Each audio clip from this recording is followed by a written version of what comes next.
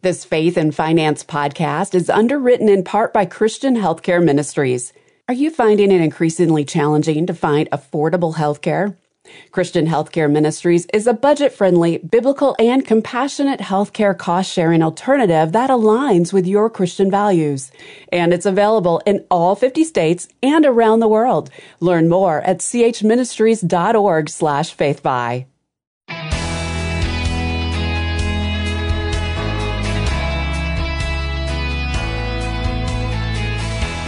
Beware, lest you say in your heart, my power and the might of my hand have gotten me this wealth. I am Rob West. That passage in Deuteronomy 8 goes on to read, You shall remember the Lord your God, for it is He who gives you the power to get wealth. First up, I'll talk about why we should always thank God for our ability to earn a living. Then it's on to your calls at 800-525-7000. That's 800-525-7000. This is Faith and Finance, biblical wisdom for your financial journey.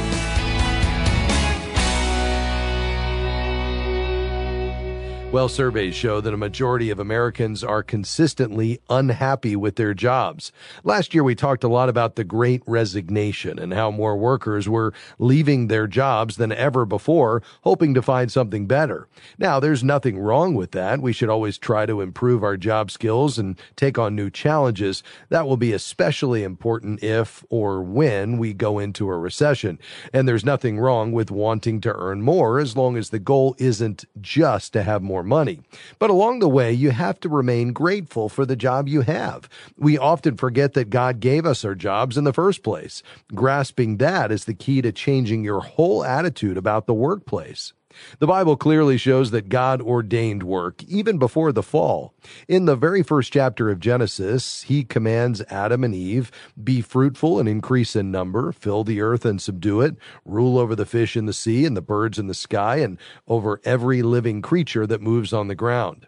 And even after the fall, God gives us instructions about work. In Exodus 20, God says, 6 days you shall labor and do all your work, but the seventh day is a Sabbath to the Lord your God.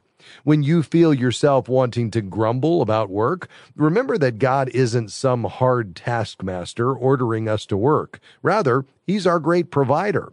You might think your resume or work experience got you hired, but ultimately, God provided your job. Everything in the universe happens according to His sovereign will. So we never want to be ungrateful for what the Lord has provided. And by the way, being grateful on the job provides an excellent opportunity to point others toward Christ. When everyone else is grumbling and you're going about your duties faithfully and cheerfully without gossiping about the boss or grousing about the workload, you're providing an excellent witness for Christ. Now, how do you rearrange your thinking if you're not happy on the job?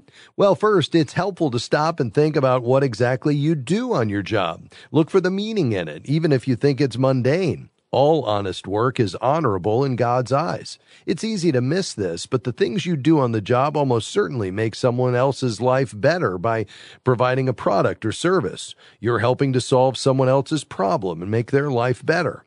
That's certainly one reason why God ordained work, to make the world a better place. So take some satisfaction in that, just not the credit. Remember, Psalm 29 says, Ascribe to the Lord the glory due His name. You'll sometimes hear the expression, managing expectations. It's something we should practice on the job. It means not promising others what you can't deliver. But it applies to our own thinking as well. Business, by nature, is competitive. Companies have to keep costs down so the final product or service is marketable. Don't expect your company to provide a Cadillac health plan, free daycare, and foosball in the break room. If you don't expect too much, you won't be disappointed. Keep this in mind, too. If you're grumbling about problems all the time, you become one of them. So instead of complaining, look for solutions instead. Look at every problem as an opportunity to improve things. Trying to come up with a solution gives you a chance to learn something and possibly become a more productive worker. Suggest alternative ways to do things. Management might not act on your ideas, but at least the boss knows you're trying to help. Now, what if you're already doing those things and you know and act as though God is your true boss and you still feel dissatisfied with your job? Well, the Bible doesn't say you have to stay in the same job forever. It could well be that God is leading you to something else. Just remember that changing jobs or careers can be stressful. You'll have a new boss, new coworkers, and usually new duties. And make no mistake, finding a new job won't help if you carry the same negative thinking into it. So, first, put into practice the things we've been talking about, and then, with much thoughtful prayer and consideration, ask the Lord for guidance. He may have a new opportunity for you, another place where you can be a grateful worker, and with 2 jobs available for every worker these days, well, there's a good chance there is something waiting out there just for you. Hey, your calls are next. The number, 800-525-7000. That's 800-525-7000. Stick around.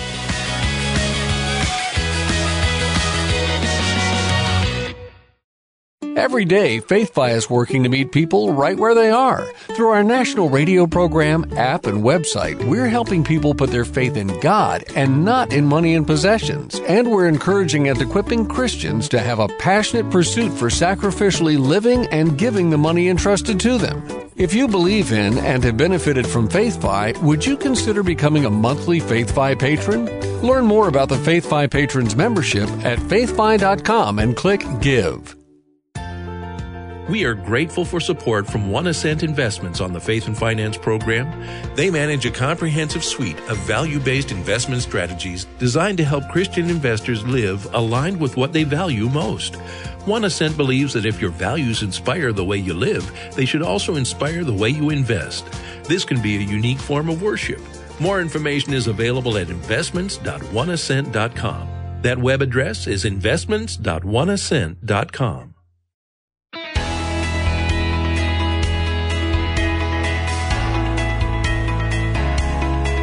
Welcome back to Faith and Finance. I'm Rob West, your host.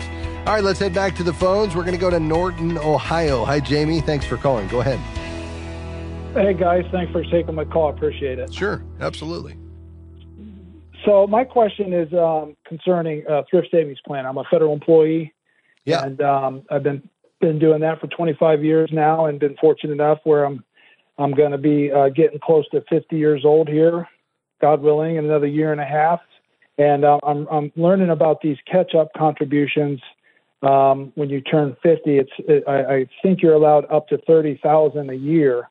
That's right. My question is, what should I be putting a high value on this as another aspect? As I'm kind of leaning in closer to retirement. I can retire at 57, so I would have at least 7 years of that maximum contribution. And I'm just wondering. I've never really started looking at that until, obviously I'm getting close to being 50 now. I'm just curious, kind of a 2-part question, just your basic opinion on what you guys think of catch-up contributions, and then kind of how do I determine what I think is a reasonable amount to increase? Yeah. Well, I think for both parts of that question, it starts with planning, Jamie, and really having a good handle on what is my ultimate savings goal for retirement.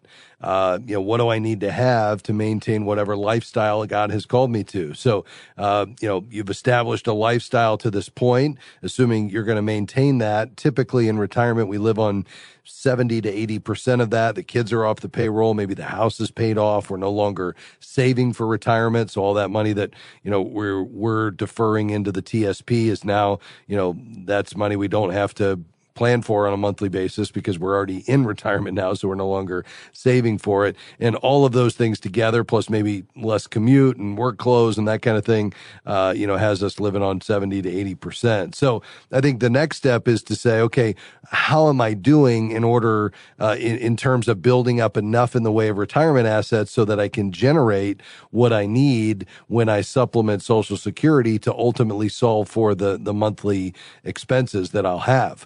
and you're either on track, ahead, or behind. Now, the reason the catch-up provision exists at age 50 and beyond is because most folks are behind when they do that calculation. And so this gives them a window of time between age 50 and when they retire to put in, a good bit more money. As you said, from $22,500, the 2023 contribution limit, to $30,000 if you are over age 50.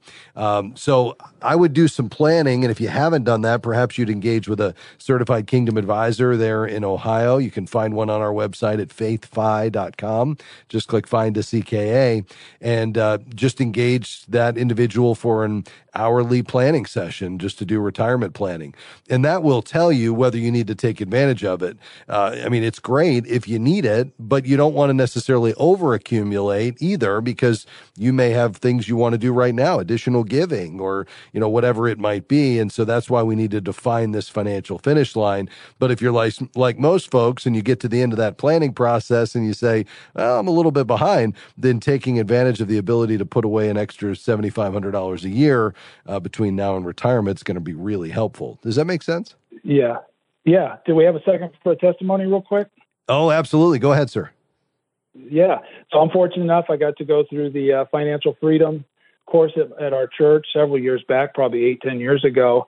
And that really set us on a trajectory of, just understanding God's wisdom for, not only our lives, but our finances. And really, it's such an undervalued part of our Christian walk that I'm just thankful that I was able to do that and realize that you don't give our money to our church, tithe, and see how you can go from basically, terrible finances, and then you're actually giving more money to church, and God is blessing you in other ways. So wow. I'm just really thankful for my career and thankful for God. Well, and you took the step early on, Jamie, to really learn God's way of handling money, which, is not what the world teaches. The world's system of money management is based on spending all that you can, and the idea of discontentment, so that we need to respond by trying to buy bigger and better and newer because it's going to provide some sort of satisfaction or fulfillment. And, that obviously is not God's way of handling things. Our identity is not in our money. It's not an end. It's a means to an end. And that end is most powerful when it's something other than us. Our ability to be generous and provide for our families and all of the things that we see in a biblical worldview of money management, where our identity is rooted in Christ as our creator and provider and sustainer. And now money's a tool to accomplish his purposes. And then there's these principles that you've been living out in your financial life that allow us to live with freedom and contentment. And you're giving testimony to that today. So listen, God bless you. Thanks for sharing that. That's an encouragement, I know, to those that are out there that are saying, man, I really want that. Well, the way you get that is to go back to God's word and really renew your mind with a biblical perspective focused on the eternal, not the temporal. God bless you, Jamie. Thanks for being on the program today. To Chicago. Hi, Julie. Go right ahead. Hi there. So thank you so much for this ministry. We love it. Love listening to it. My situation with my husband is that we have, for a long time, used the envelope system. And so we have checking, and then we have savings. So for money that we don't need ready access to, we have just got some virtual envelopes and put them in our savings. So we are now at the point now where our savings is just crossed over 100,000. We have a 403B. We have no credit card debt, no car debt. We're giving. We have maybe 150 or so in our home and mortgage. So we're just thinking, besides having money accessible for stuff like vacation, our emergency fund, different envelopes that we have, there is some money, maybe 30 or 40 grand or more of that is just in our savings now that maybe we were thinking we could use, maybe set up a short-term investment or something. So we're just looking for your advice on that. Yeah, I think, this is a great opportunity, Julie, as you all have really applied these principles from God's word, and you're in a really strong financial position with clearly some surpluses for you all to take a step back and just say, what are our values and our priorities as believers? Where is God taking us? What does he want to do in our life? What do we want to be known for, just in terms of how we're ordering our lifestyle and perhaps living simply and investing in other people and relationships, and yes, it's saving for the future and putting this money to work, because if you have the gift of making money, there's just, more resources that you can do more good with. So that's, I think it's just a matter of you all really clarifying to make sure that you've defined enough so ultimately what are your accumulation goals, so that if you're on track to reach those, now all of a sudden you say, well, Lord, I want to hold this loosely, and how might you direct me toward greater generosity? To the extent you're looking to still accumulate and build wealth, I think you could look beyond, the asset classes of stocks and bonds and cash toward perhaps real estate. That would be another option for you to consider. Precious metals would be another option. So you can look at diversifying among asset classes as another opportunity to be able to consider as you, grow what God has entrusted to you. But don't miss the planning side of it, where you take a step back and just take maybe even a couple of weeks, and just you and your husband, maybe separately and then coming together, pray and say, Lord, give us a vision for where you're taking us and how you want us to use your money, because it's all his, for your purposes. Part of that is saving for the future and being prudent. Part of that is being lavishly generous with whatever the Lord leads you to. I'm excited as you explore that. We'll be right back. Stay with us.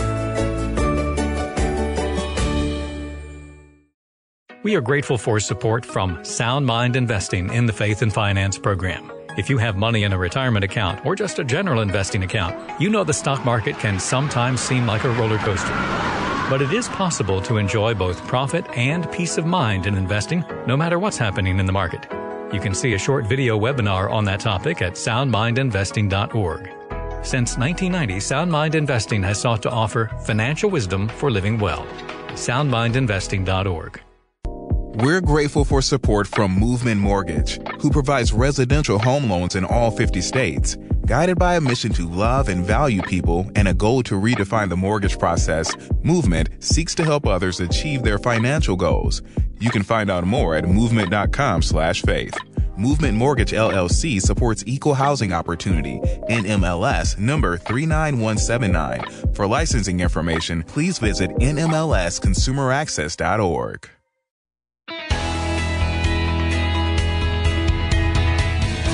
Welcome back to Faith and Finance. I'm Rob West. This is the program where the 2,300 verses on money and possessions found in God's Word intersect with today's financial decisions and choices. The number to get in on the conversation, 800-525-7000. That's 800-525-7000. If you are thinking about your taxes, and perhaps this is a season where you're dreading that tax bill every year, well, one way to think about our taxes, I think biblically, is first of all that taxes are symptomatic of income, God's provision. So therefore, and this might come as a surprise to you, we can pay our taxes with gratitude, because again, they're symptomatic or evidence of, you might say, God's provision in your life. And of course, in exchange for that, we receive benefits. Now, we may disagree on how the government uses our money. We may feel that some of it's wasted, or maybe even some is used in contradiction to our values. But what we can be assured of is that it's God ordained, that we've been told in the scriptures to honor the authority God has ordained in Luke 20 and Romans 13. So perhaps we ought to shift our thinking and think about not paying any more than we owe by any means, but with what we owe, paying it with thanksgiving to the Lord and thanking Him for His gracious provision in our lives. Think about that today. Hey, let's head back to the phones. We've got two lines open, 800-525-7000. Speaking of W-4s, Crystal, I understand you have a question there in Hammond, Indiana. Go right ahead. Yes, hi. My daughter just turned 18 December last year, and as far as putting her as a dependent on my W-4, for one, am I still allowed to do that? And also, my whole life I've always claimed zero, which I am now learning is the wrong thing to do. But what all can I claim? Do I claim one for myself? Do I also claim one for my daughter, and so on? Yes. Well, a couple of thoughts. Number one, just specifically related to your daughter, you can claim your 18-year-old child as a dependent if she's lived with you for more than 6 months and you provide more than half of her support. And if the answer to that is yes, then absolutely you can do that. With regard to how you would approach the W-4, you really just need to follow the instructions on the form. It's going to ask you to list all of your income, including self-employment. There's an online estimator at irs.gov that you can use, or on the W-4 itself, there's actually a worksheet. But in addition to listing your income on that worksheet from all combined sources, you'll want to claim your children and other dependents, including that 18-year-old daughter, if the answer to those items that I just mentioned were yes. And then any items affecting your withholding, so, income apart from your job that you expect to receive that won't have any withholding, things like that. Also, any deductions other than the standard deduction that you expect to claim. So it will all be laid out there for you. And at the end, when you sign and date that and turn it in to your employer, that will give them all the information they need to know how much to withhold, so we can get as close to zero as possible, with certainly without you owing anything, but without you getting a big refund check back. Okay, that's wonderful. Thank you so much. Can You're I squeeze welcome. in one more question? Yes, ma'am. Go ahead. Okay, I live in Indiana, but I work in Illinois. Now, my employer says that since Indiana is not a reciprocal state of Illinois, they don't have an agreement, that they're not obligated to withhold my taxes, that I have to figure that out for myself. How is that true? How do I go about doing that? Yeah.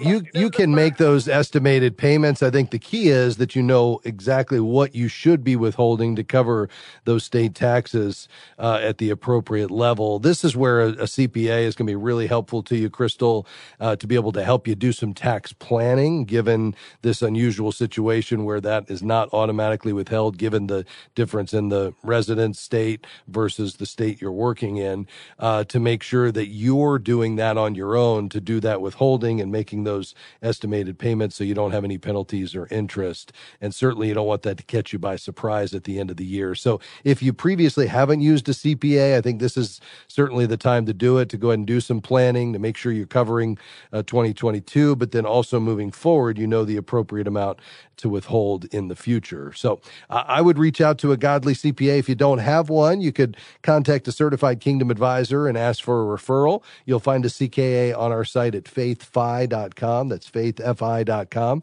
Just click Find a CKA. Thanks for your call today. God bless you. To Florida. Hi, Norma. How can I help you? Thank you for taking my call. Sure.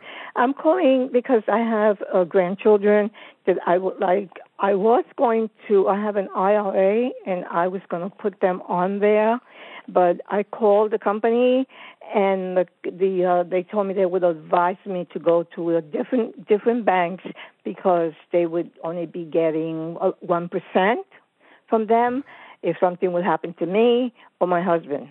So, what's your advice? I have one more quick question after Sure. that. Well, with regard to the IRA, you certainly want to maintain up-to-date beneficiaries. And so if your husband's not currently listed, you'd want to make that change immediately. You could list your grandchildren in whatever breakdown you want as contingent beneficiaries if something were to happen to you and your husband. With regard to you saving for them, if you wanted to put some additional money aside for college, I would use what's called a 529 education savings plan and let that grow between now and college. To learn more about that, go to a website called savingforcollege.com. It'll help you figure out which 529 is the best one for you, and then go ahead and get those beneficiaries updated. Quickly to Trent in Indiana. Trent, I understand your father-in-law bought some I-bonds, and you're wondering about an additional $5,000 through a tax refund. Is that right? Trent, are you with us? Yeah, yes, I am. Okay. Yes, is that right about the I-bonds? Yes. Okay. Yeah, real quick, I'm calling on behalf of my father-in-law and mother-in-law. I helped them set up their accounts to get the $10,000 electronic version.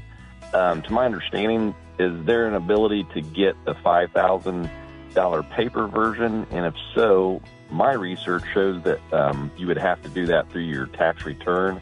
You're exactly right. That's correct. The only way you can do it. So to buy the paper I-bonds with a tax refund, you'd use the IRS form 8888 when you file. So just have them check with their CPA, or if you do their return, you could do it for them. And you'd specify the number of bonds you want to buy and the denominations up to $5,000. So that allows you to buy an additional $5,000 beyond the $10,000 you can normally buy in electronic bonds, but it's only available through a tax refund. So you're exactly right, and it'd be a great option for them if that's what they're looking at doing. Hey, thanks for checking with us today, sir. That's going to do it for us today, folks. So thankful to have you along with us. I'm grateful for my team today, Tahira, Amy, and Jim. Hope you have a great rest of your day. Come back and see us tomorrow. We'll see you then. Bye-bye. Faith and Finance is provided by FaithFi and listeners like you.